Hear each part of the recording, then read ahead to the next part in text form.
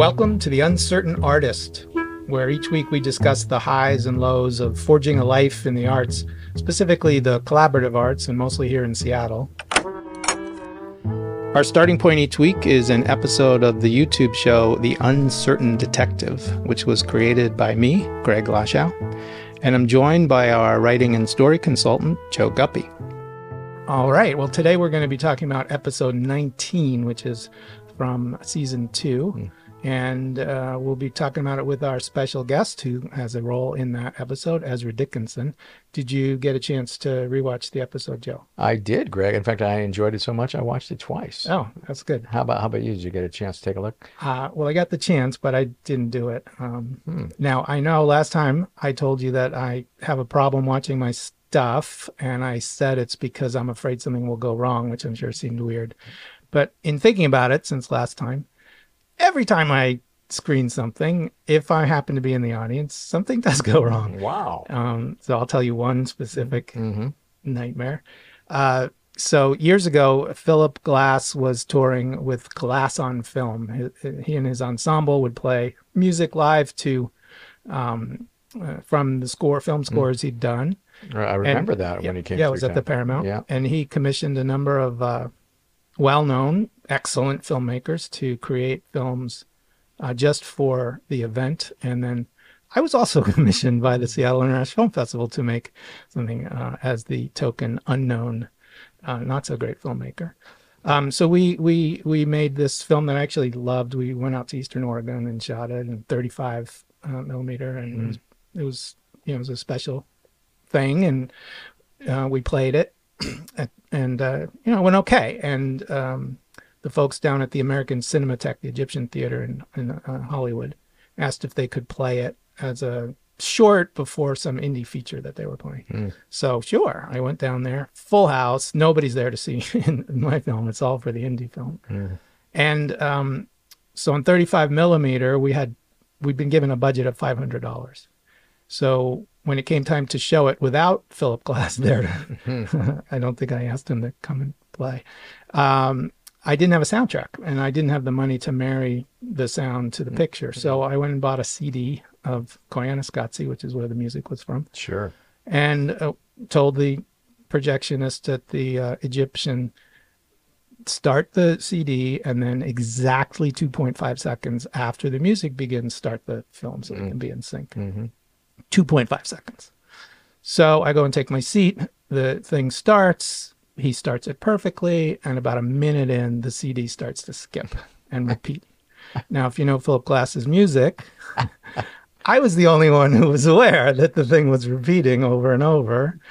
And I was just dissolved in absolute sweat and tears. It was just a horrifying experience. And then, miracle of miracles, about 20 seconds before the end, it skipped back to the end somehow. I don't know if the projectionist like nudged it or something. And it ended better than it would have ended if it had started at the right time. Anyway, that kind of thing happens all the time. So that's how you developed this phobia about watching your stuff. One of many reasons. Yeah. So you're concerned that if you're sitting in your house watching your computer on YouTube, that something will go wrong if you watch episode 19. I'm pretty sure. You think Ezra Dickinson might trip during that episode? Exactly. I'm pretty sure. That could happen. Yeah. Okay. Especially if someone were there with me, then that would certainly happen. Yeah. But anyway, what's something nice about episode 19?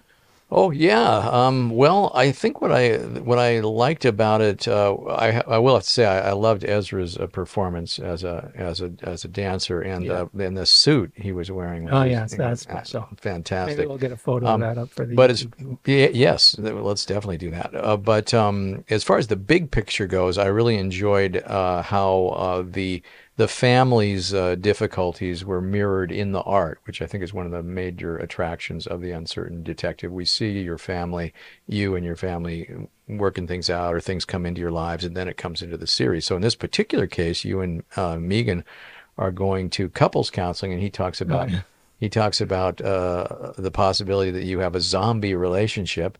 A zombie relationship? A zombie relationship is one that used to be alive, but has fallen into a kind of suspended state. It's neither dead nor alive, and you can't go with the flow because there is no flow. I'm not making the memories be zombies because of anything that's going on in my marriage. My show's not a reflection of my personal life. It's fiction. I just think maybe zombies equals more subscribers. And then, of course, in the episode of The Uncertain Detective, we have zombies are going to be part of it. Yeah, I had to get zombies in an effort to up our audience a little bit. You're right. Well, and you say Well, that too. so I'm super glad to hear that because one of the reasons I'm excited that Ezra's here is, well, let me introduce. Hi, Ezra. Hey, Greg. So our Hey, guest Joe. today Hey. is Ezra Dickinson. And among the many reasons that I'm excited you're here is that you have done work in relation to family yourself in a really interesting way. So let me just say, I'm a big fan. Thank you. In addition to having worked with you a number of times, I've seen a number of your pieces, and they're just phenomenal Thanks. and special. Just your own thing. No one else does what you do. So let's start. I mean, talk a little bit about how you came to be the artist that you are. Like, are you from around here? How did you Yeah, I get am. into this? I grew up in Bellingham, and I think I moved to Seattle maybe when I was about 13, 14. I Oh, think my wow. father moved here first, and then my mother moved here second. Um, I am the artist that I am because of my parents, because of their eccentricities and their love. Um, Everybody has failings of some sort, large, small, but all of those things shape me. And I think now, as an adult artist, I'm trying to unpack those relationships, how they've changed, how they've shifted, how they sit in the societal consciousness, like shared relationships, shared experiences. And I think as time has gone by as an artist, I find myself gravitating towards the difficult conversations, the things that strike at something that's close to truth, if not wholly truth. So you, I'm guessing, I don't know, started out in the dance world. Is that right? Pretty much. And I'm saying that only because anyone who's seen you move is pretty stunned by what an amazing dancer you are. And I'm married to a choreographer dancer, and everyone wanted you to be, to dance with them. And Megan got to have you and collaborate. But so how did that start out? I mean, did you start taking classes? Did you go to school for it? I mean, how you're obviously you have natural talent, but just as obviously you're trained. Well, my mother was a dance teacher, and she initiated me going into dance classes. I think I started with some small kind of like local dance schools. I think Nancy White's School of Ballet in Bellingham was my first dance school, and maybe like 4 or 5. Wow.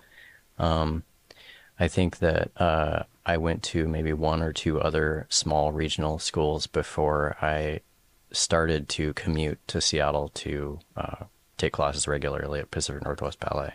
Oh, okay. I went all through that program Who are your teachers? at Pacific Northwest Yeah. Ballet. Many teachers, Kent Stoll, Francia Russell, Bruce Wells, Abby Siegel, Lynn Short, Cabby Mitchell, Oh, wow. Great teachers. Yeah. a whole bunch of other people. I'm ashamed to forget their names, but many names come and go out of our heads on a regular basis. I spent 2 years in the professional division there, and then somewhere a few years prior to that, I was starting to get an interest in other forms of dance outside of classical ballet. I think my own pathway as a short male in classical ballet was somewhat tumultuous. So I started to broaden myself. I think some of my teachers, Sonia Dawkins, pushed me towards also Sarah De Louise too in my flamenco class. These were people that kind of saw that I was interested in things beyond ballet, because not every student in that place is, ballet centric. Some are willing to go beyond. And this is the 2000s? Yeah, I think I was kind of trying to figure out what my next steps were in the early 2000s. I think I ended up leaving PNB after 2 years in the professional division to go and get a degree in choreography from Cornish. Oh, okay. So at Cornish, your teachers were Um, Wade. Wade Madsen, Pat Hahn, um, Amy Lejean, Meg Fox. So you were really exposed to a pretty good diversity of styles and Yeah. yeah. And inside of that too, I leveraged my experience at PNB as a way to kind of jumpstart myself being able to get into other departments at Cornish too. So out of my own department and into as many others as I could. And my awareness of the dance scene in Seattle is kind of predates that because I used to do a lot of stuff at On the Boards, and part of getting older is that you think, falsely I think, that it's not as great as it used to be. Yeah. And it just means you're not as connected as you used to be. Mm-hmm. But were you able to find ripe opportunities to explore and collaborate with others, or was it slim pickings? I found opportunities, many opportunities sought me out. I think making the choice that I did of kind of leaving a pre-professional professional pathway from PNB and choosing to go to college was a slightly rarer choice. And because I did that, I opened up all these doorways to more contemporary artists working in the city and the region to meet me, get exposed to me through college, performing with friends, having contact with local, regional choreographers, getting cast in their work, put me on their radar at a pretty young age going into college.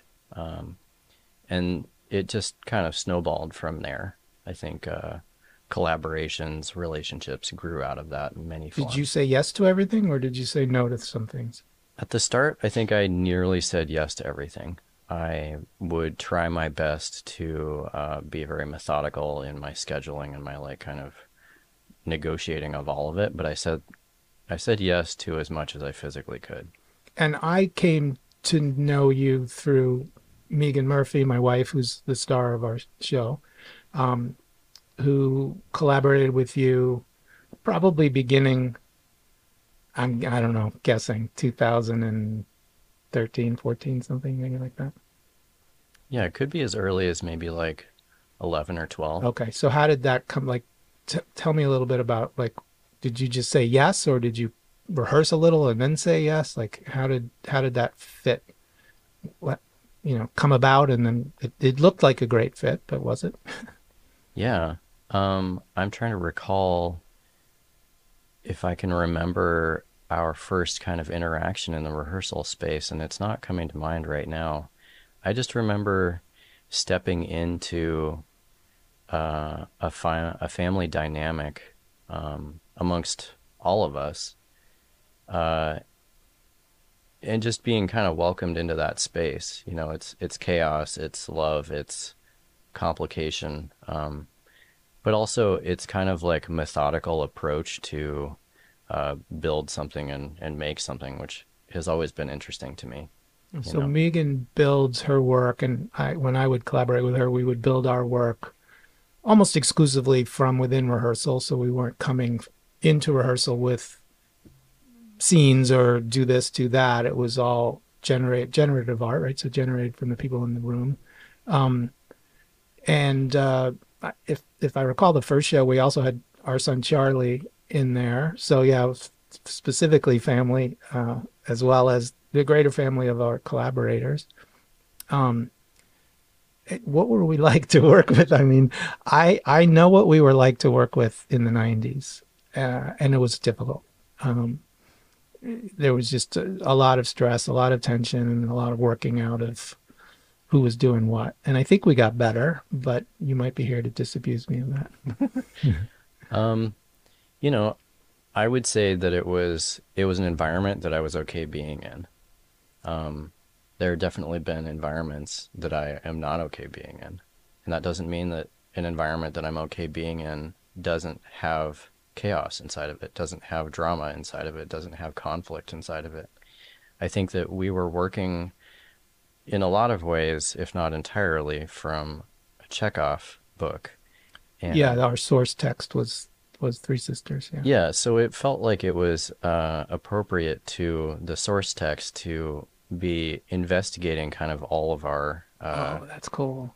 our just like needs and impulses inside of our kind of like ego brain, for better or worse. Yeah, yeah. And so that they just went hand in hand with each other. And because I was okay being there, because it didn't feel like anything was ill will, it didn't feel like anything was personal or attacks. That was one thing that I always appreciated, was how kind of in the moment it was. Nothing was deep and pointed at anybody's heart. That's cool.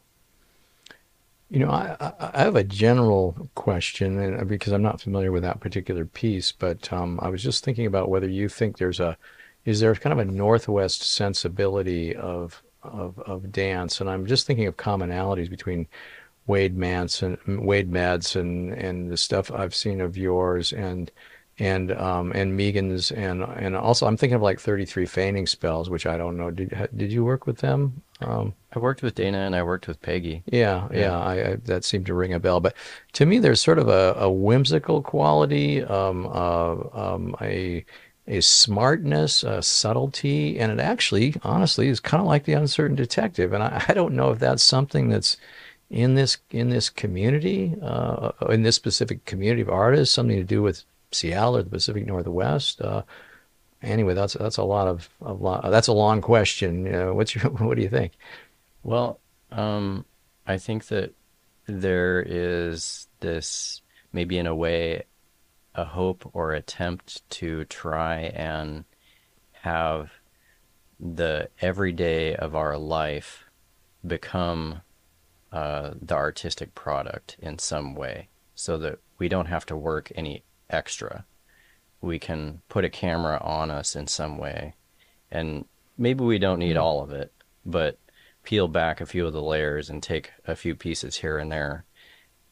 All of the relationships, all of the dynamics are already existing, and it's just a matter of editing them into things that you find satisfying, and possibly follow a narrative that maybe coincides with what is actually happening in your life, or maybe takes turns that for one reason or another you don't feel like your life has the liberty to take. Mm-hmm.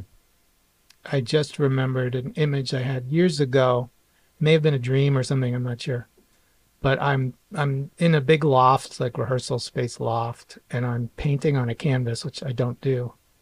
And everything that's happening around me is kind of coming into me and then out my hand and onto the canvas. It was it must have been a dream. I woke up, I just thought, oh, that's pretty cool. Like, that would be a good way to live. Yeah. Yeah.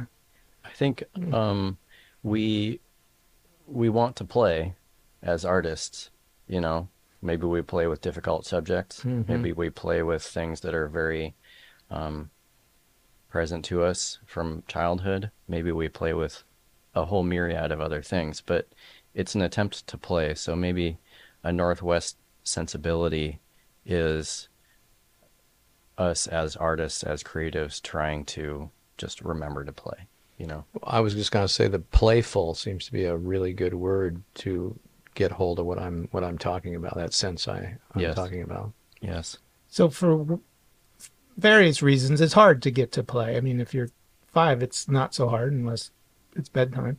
We have to remind ourselves. Is that your main blocker in getting to the play world, is that you forget and then you have to remind yourself, or is it, well, I don't question forget mark. very much. Yeah, I didn't think you Good. did. Good for you. Yeah, I think, I spend a lot of time really trying to do my best to be a child as an adult, in the best possible ways. Imagination, openness, caring, trying not to be filled with judgment, for others, for self. It's all daily kind of mantras, processes. Some are conscious and many are unconscious, but just trying to remember to play, trying to remember to be here and allow it, say yes to it. Remember, almost in the sense of reconnect to something you did know for sure when you were a kid. And to me, that's like the cool struggle of trying to be an artist is. So here's a story. My youngest, Charlie, who you know well, and is in the scene that we'll listen to in a little bit. He was with his best friend Lucia. They were over. I was making him a snack. Maybe they were 4 or 5, and I go to pour the juice, and I realize with horror I have 2 different colored cups. This is gonna be a problem. So I bring the cups and set them down, and Charlie says, "I want the blue cup," and Lucia says, "I want the blue cup," and I yell, "It doesn't matter what color it is!" And they both froze and looked at me like I was an idiot. And one of them said, "Yes, it does." And I just, of course, like what could be more important? Anyway, I've always thought like the difficulty of being an artist is that you have to wake up, the cool thing is that you get to wake up every day and try to remember what you used to know, and try to reconnect, because it doesn't stay with you overnight. Like, To try to disappears. reconnect with the fact that it does matter what color the cup is. Yeah. For Yeah. example. Yeah. I don't know. What do you think of that? Yeah, no, I think that's good. I know that you've insisted that we drink out of the uncertain detective cups. Our Truman Show moment. Definitely matters that we're drinking out of the uncertain detective cups.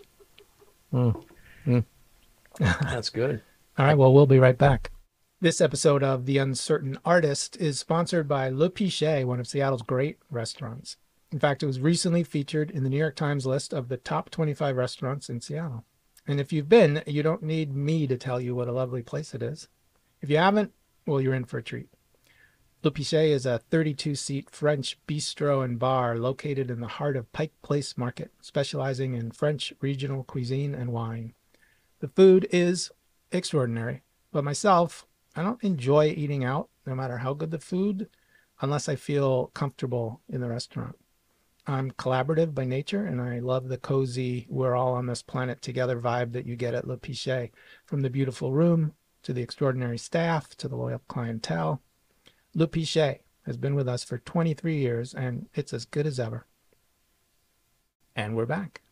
So I ran into Ezra on the way into the studio here, and we were talking about a serious topic, really the topic of mental health and mental illness. And both of us have worked on that artistically. I wrote a memoir about my own experience as a mental health patient back in the late 70s. And then, of course, you've got a lot of work that references your mother. Yeah, I mean, I know that one of the things that, and I think I saw this in the piece that you did with Art Zone years ago, but just maybe I'll just kick things off, the appalling lack of spending on mental health here in Washington State. Yeah. Any comments on that or anything related to that topic?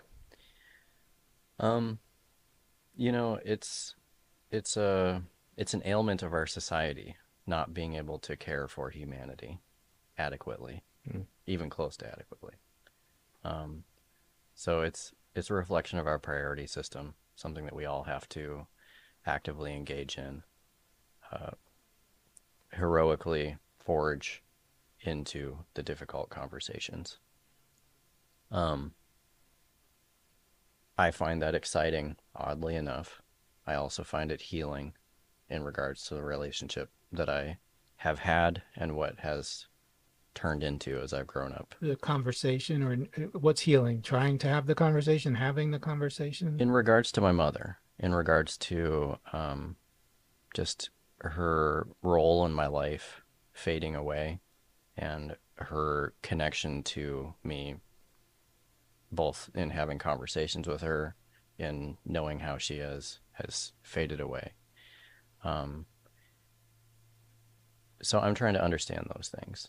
And I've realized that through my own endeavors to try and understand those things and showing those things to other people, we create a support group of sorts, showing others that we can engage in this conversation. Because like so many things, beginning by talking about it is a really nice starting point, something that we can probably all enter in at.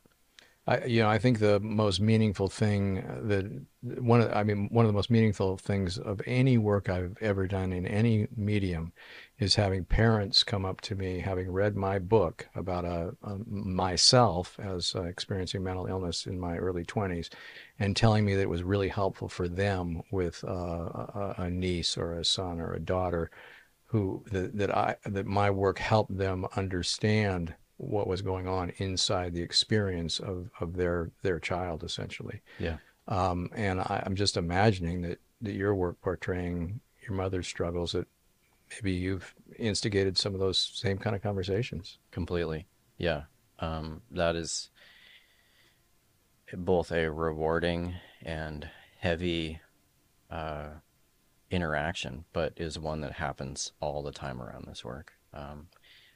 It's astounding to me how much it affects all of us, not just in this country, across this whole world.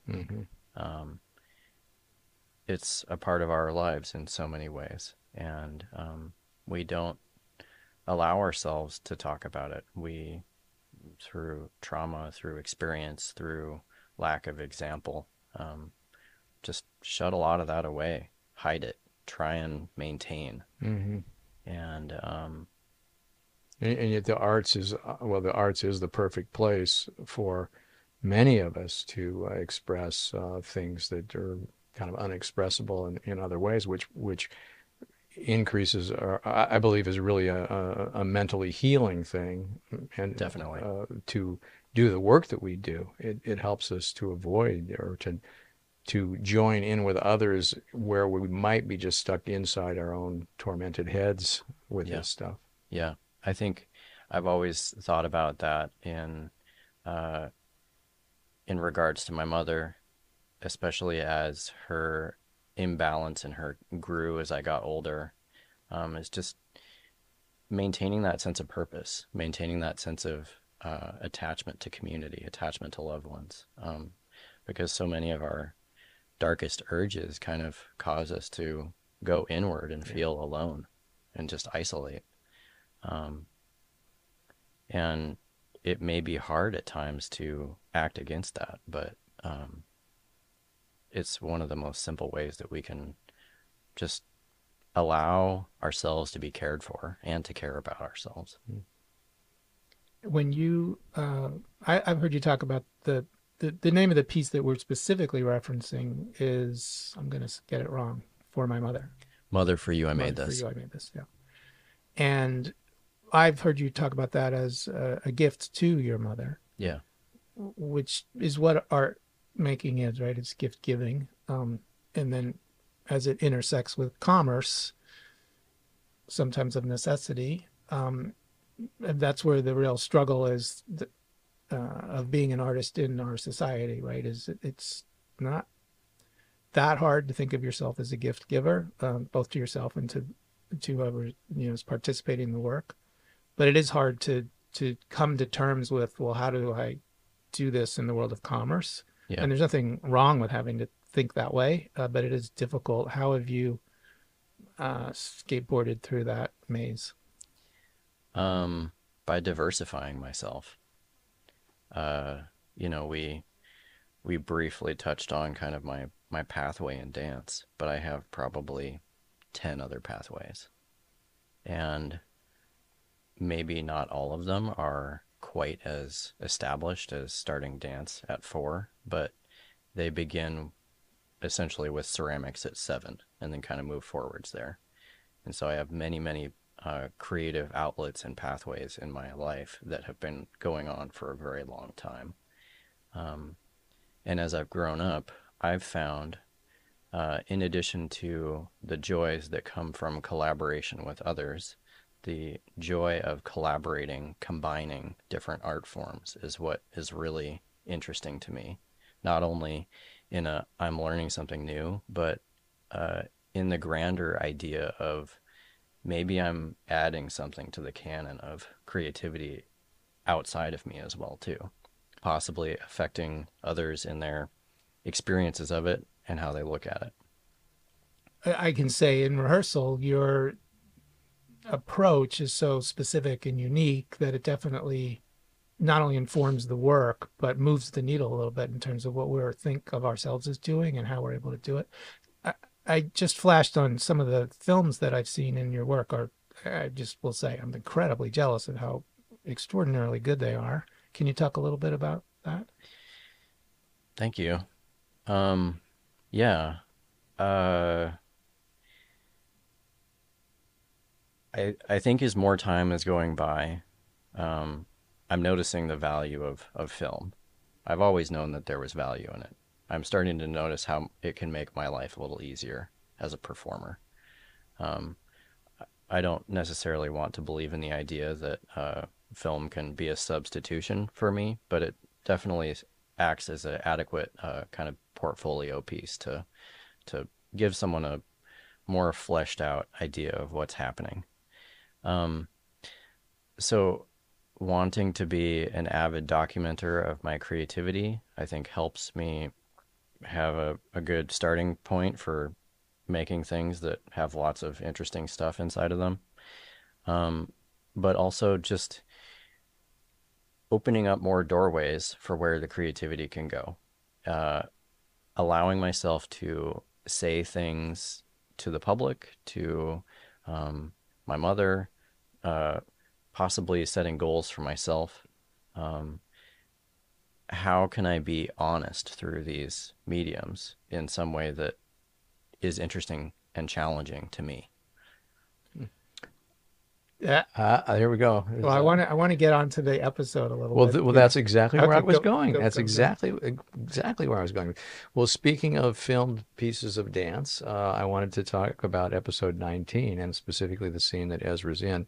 So my first question was for you, which is the genesis of that dance piece is ostensibly one of Megan's notebooks where this dance is described called Fits and Starts. Now, I'm going to assume that that's a real notebook that was really written in. Am I correct? I think so. Okay.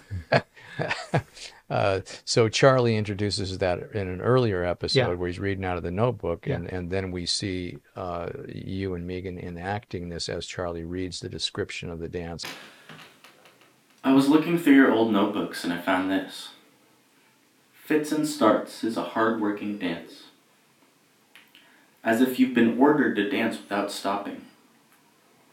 As if you're on an assembly line and can't stop or the machine will glitch.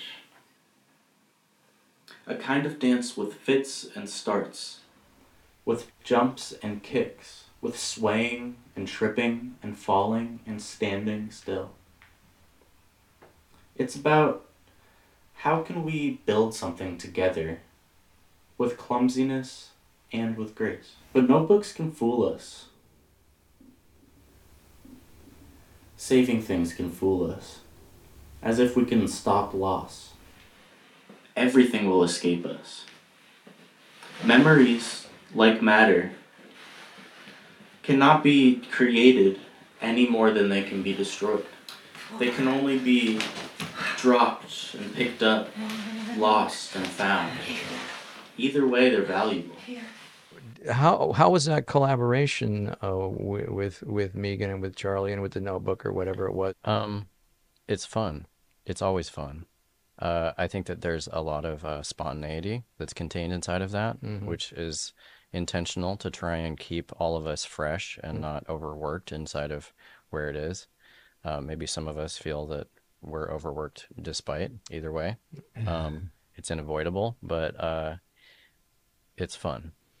Well, one of the things about that is most of the time with the Uncertain Detective, stuff's pretty heavily scripted and there's not much improvisation or changing of things. My background, my roots are in generative performance, so creating in the moment. It was purposefully, let's see what happens kind of afternoon, knowing that we had Charlie and Megan and Ezra who are old pros at it. And for me, just like the best kind of work as a director is essentially do your thing and I'll watch and it'll be great. I don't get to do much anymore, but that was fun. I think the most delightful moment is I don't know. I guess my impression is you guys are kind of moving slowly, and then all of a sudden these you take like quadruple spins. There's like where the two of you go, and it's like, whoa, this is for real. I don't know if that's the right way to So put as it, but someone who's made work, I would have a hard, so I say I'm collaborative by nature, but when I say it, I feel a little like a liar because I collaborate on my stuff and I am very uh, good at working with other people on my stuff. I can't step into other people's stuff and be the collaborative follower. It's just not I'm not good at it. And you're able to do both. Um, how come? I think it's a one balances the other for me. Um, if it's something that I'm generating, I love to have control of it. If somebody else has asked me to step in on something, I love somebody else knowing what they want to have happen. I only hope that I can execute their idea to the fullest. Um, and to just like have those two kind of balance each other out, you know, uh, is very satisfying for me. Um, I have a lot of love for making those that I collaborate with happy, as long as I'm also happy too. Hmm. I think that's been a little bit of a learned quality, so maybe not entirely through my artistic, but definitely as I'm getting older, you have to be happy and I have to be happy. And are you able to at times feel like you're in it? Like I'm doing what I'm here to do in life. Like I'm not striving to get to a point where I can do what I want to be able to do, but I'm actually doing it. Are you able to feel that? Yeah, yeah. When did that start to happen for you that you could feel that? I think unknowingly that's been going on for a very long time. I think having creative parents um, who pointed me at so many creative outlets. mm, I think that creativity, you know, maybe bronze casting wasn't the most interesting thing to me, but then clay comes along, and then sports is allowed to be in there, athleticism, dance, like all of these competitive, like all these different elements, like feed you in different ways, and having them all there just fills out that pot and gives you so much to work with as time goes by. Are you always working on something? Or Yeah, is it, yeah. so what are you working on now? I'm I'm working on completing a 25-foot by 11-foot, basically paper poster that's hand painted, that says "Free the Youth." It's going to be a wall hanging tapestry for a show that I'm going to be doing in July of 2024. Where will that be? That's going to be at Nimoto Gallery in downtown Seattle, in between on Third Avenue, in between Union and Pike. They came to you, you sat up one morning and thought, I want to be in a gallery. Let me Google galleries. How did this come about? Um, this is a group of creatives and artists who organized the punk rock flea market, and through Restore Seattle, they applied for vacant downtown space and were supported to have that space. Um, I started asking them what they were going to be doing with the space when it wasn't punk rock flea marketing, which happens maybe 4 times a year for a couple of days. The space used to be a Rite Aid, so it's a very large space. And they This is where? Third Avenue in between Union and Pike in downtown. Got it. A very chaotic area, yeah. but it has a feeling that I have heard echoed by other people in other metropolitan cities at earlier points in history. What it was like to be in the chaos of downtown New York at different times, in Manhattan, in the chaos of other Detroit and other cities. So there's a little bit of a allure about that, even though there's chaos going on around you. Because ultimately I have a massive amount of space that I get to have access to 24/7. That's great. And I am painting gigantic posters down there right now. Yeah. I was gonna. Well, I'm listening to all the different areas of art that you're involved in, and then what you said about your parents sounded really intriguing because many artists, I think, have a parental message in their head that they're fighting, which is like, why are you wasting your time doing this? But it sounds like you might have really positive parental messages in your head that say, go, go, go. Is that right? Definitely. I think if anything, when I started to express interest in playing baseball and more conventional sporting activities, that's where the tiniest hairs of disappointment started to creep in. Like I was straying away from creativity, or I was rebelling against my parents and their kind of like creative outlets, because neither of them were particularly interested in the competitive aspects of sports. I think my parents, growing up, there was definitely you should never be doing this for money. Art is pure kind of feeling, which is damaging to have to digest. And then, then I'm an adult and the questions are, well, how are you going to make any money? Because which I understand as a parent, because as your kids get older, that becomes like your main concern. Like, are they going to be okay? Yeah. And it starts to become a financial question. And that's the end of my story on that. I guess we could have a whole podcast with many different guests on what message did your parents give you around around the arts. Yeah. So let me ask, and then we'll get to a question from our audience. How to put this? What have you noticed in over the last X number of years that has gotten better or gotten worse for you and other artists in this community? How has it gotten easier or harder or more distant or more close? Yeah. I can only speak from my kind of vantage point as the person that I am in the years that I've been here. I would say that I see a lot of want and need to kind of transform. And in this community, in this region, it feels like we need to grow inside of ourselves, more fortitude to forge into the difficult conversations, to not so easily jump to ostracizing or isolating. I think we can all do so much to respect each other and to engage in dialogue with each other, even though it may be difficult, even though it may hurt, even though there may be trauma associated with that.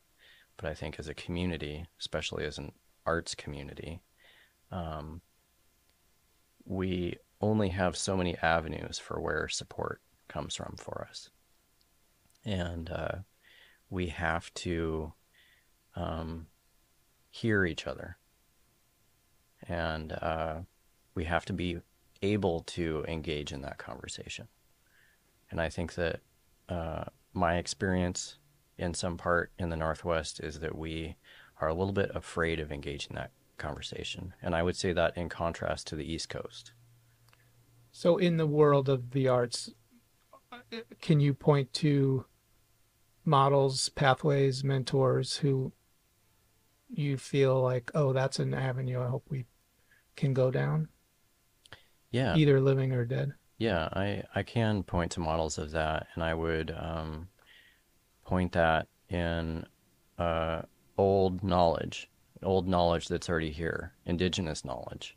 I would point that towards kind of an understanding of how we function as a community, and maybe pushing against the kind of isolation that capitalism kind of built into us. The I must get mine. I think when we can learn how to be more human towards each other, we can grow more. I don't know if that answered your question. Well, it gave me a lot to think about. Yeah. We have a question for Ezra from an audience member. Is that right, Gravy?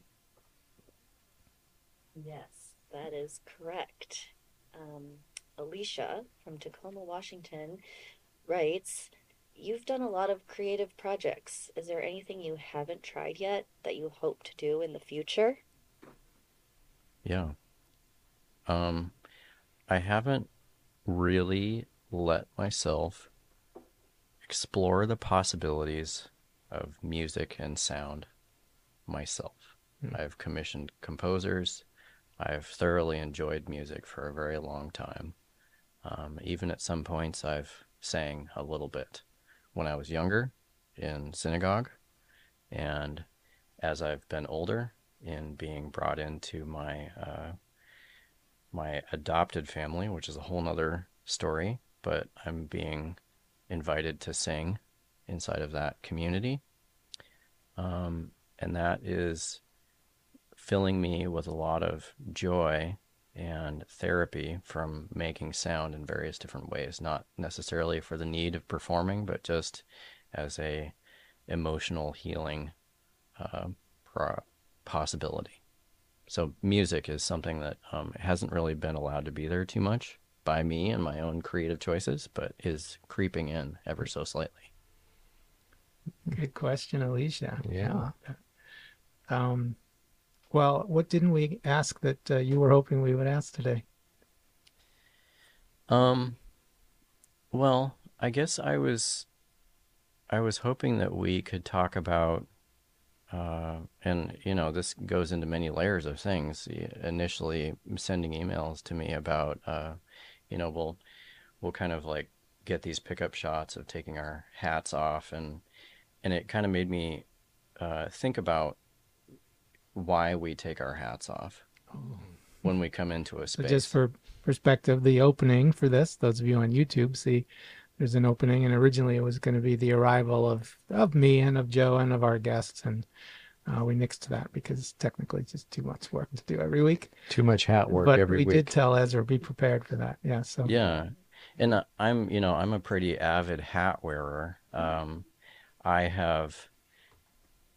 have given some permission to some folks to ask me to remove my hat at times, and I have not afforded that permission to other folks, not because I'm trying to be malicious or anything, but I've loved hats ever since I was a little kid, quite a lot. And that's a love that grows as my hair disappears. It also becomes this like mask for the me that's underneath. But the question came across my mind of, why do we remove our hats? Is it an etiquette thing? Is there something deeper? It was something that I actually, as I started to think about it, I almost wanted to just ask to you, Greg, because I feel like it's come up a few times throughout the work, not as like a judgment or a pushy, but just as like, this is what we do. I'm looking for a detective. I'm a detective. I'm a detective. So why? Why? I'll just tell you what you made me think of. I was in college and I was taking a class on, I can't remember what it was on, but we watched a Hitchcock film. It was a film class. And the character puts the hat on the bed, and someone reacts with fright and takes the hat off the bed. And the professor was going on with a variety of mostly sexual reasons for why you can't have a hat on the bed. And I think I was a freshman. I never talked in class. But at a certain point, I just thought I had a brilliant idea. And I raised my hand and I said, maybe because if the hat's on the bed, someone might sit on the hat. And he just looked at me with absolute scorn. I still remember that. Yeah. So that wasn't provocative enough for him. But hats loom large in my mythology, that's for sure. And hats are often part of dance, it seems to me. The hat and cane, and there's an improv game it's literally called Hats, and where people are, both performers are wearing hats, and they try to grab the hat off of the other person, kind of in a subtle, unpredictable way, which is about as close as improv gets to actually being a dance. I mean, I'm talking about comedic improvisation, not movement improvisation. Any comments about hats, the role of the hat in dance? Well, I think it's underutilized personally. And you bring up a good point with Fred Astaire and the like, yeah. and the cane and the hat. We get to look at Charlie Chaplin and many other characters through time utilizing the hat. I have felt that I'm in a modern day crusader for the hat in dance. You know, I've just because my own self-image appreciates what I look like better in a hat than vice versa, even though I think I must accept who I am. It posed another question inside of myself of the kind of idea of like, we come into this space, we take our hats off. And I was like, well, what is this revealing about us? You know, why don't we take off everything as we come into a space? Like, how come just the hat? If in some cases, for some of us, it reveals an under layer of self. That's interesting because, I mean, we used to be a society where men wore hats. Yeah. Wore hats. You never were out without one. Mm-hmm. And really the thing that has lingered is the idea of taking your hat off when you go inside. Why is that what's lingered, given that most of us don't wear them anymore? And that is where we'll have to end today with it. We can keep talking, but it's time for me to do our sign up. Oh my gosh. It's a performance. And I almost blew it. Applause. You were trying so hard to get me to say, well, take your hat off. I think you better explain that one for our audio. Ezra took his hat off. And on top of it, can we see one more time? Is a white, adorable little kitten perched on top of his, shall we say, slightly balding head. And it's been there the whole time, and it looks fantastic. Well, Ezra, thanks so much. This was a treat. And Thanks, Greg. Thanks, Joe. We could do it again and talk a lot about hats. Thank you, Ezra, and thanks for ending us with whimsical humor, which is Why not? a trademark here. Please join us next time for another episode of The Uncertain Artist. And if you have a question we can ask our guest in a future episode or ask ourselves, drop it to us in the comments if you're watching on YouTube, or email it to us. Our email is theuncertainartist@gmail.com. Also, save the date. Season 3 of The Uncertain Detective will premiere February 26th of 2024, 7 p.m. at the SIF Film Center right next door to Climate Pledge Arena. We will follow the screening with a live taping of this podcast, so come join us. Tickets are free and can be reserved through the Seattle International Film Festival website. We hope to see you there.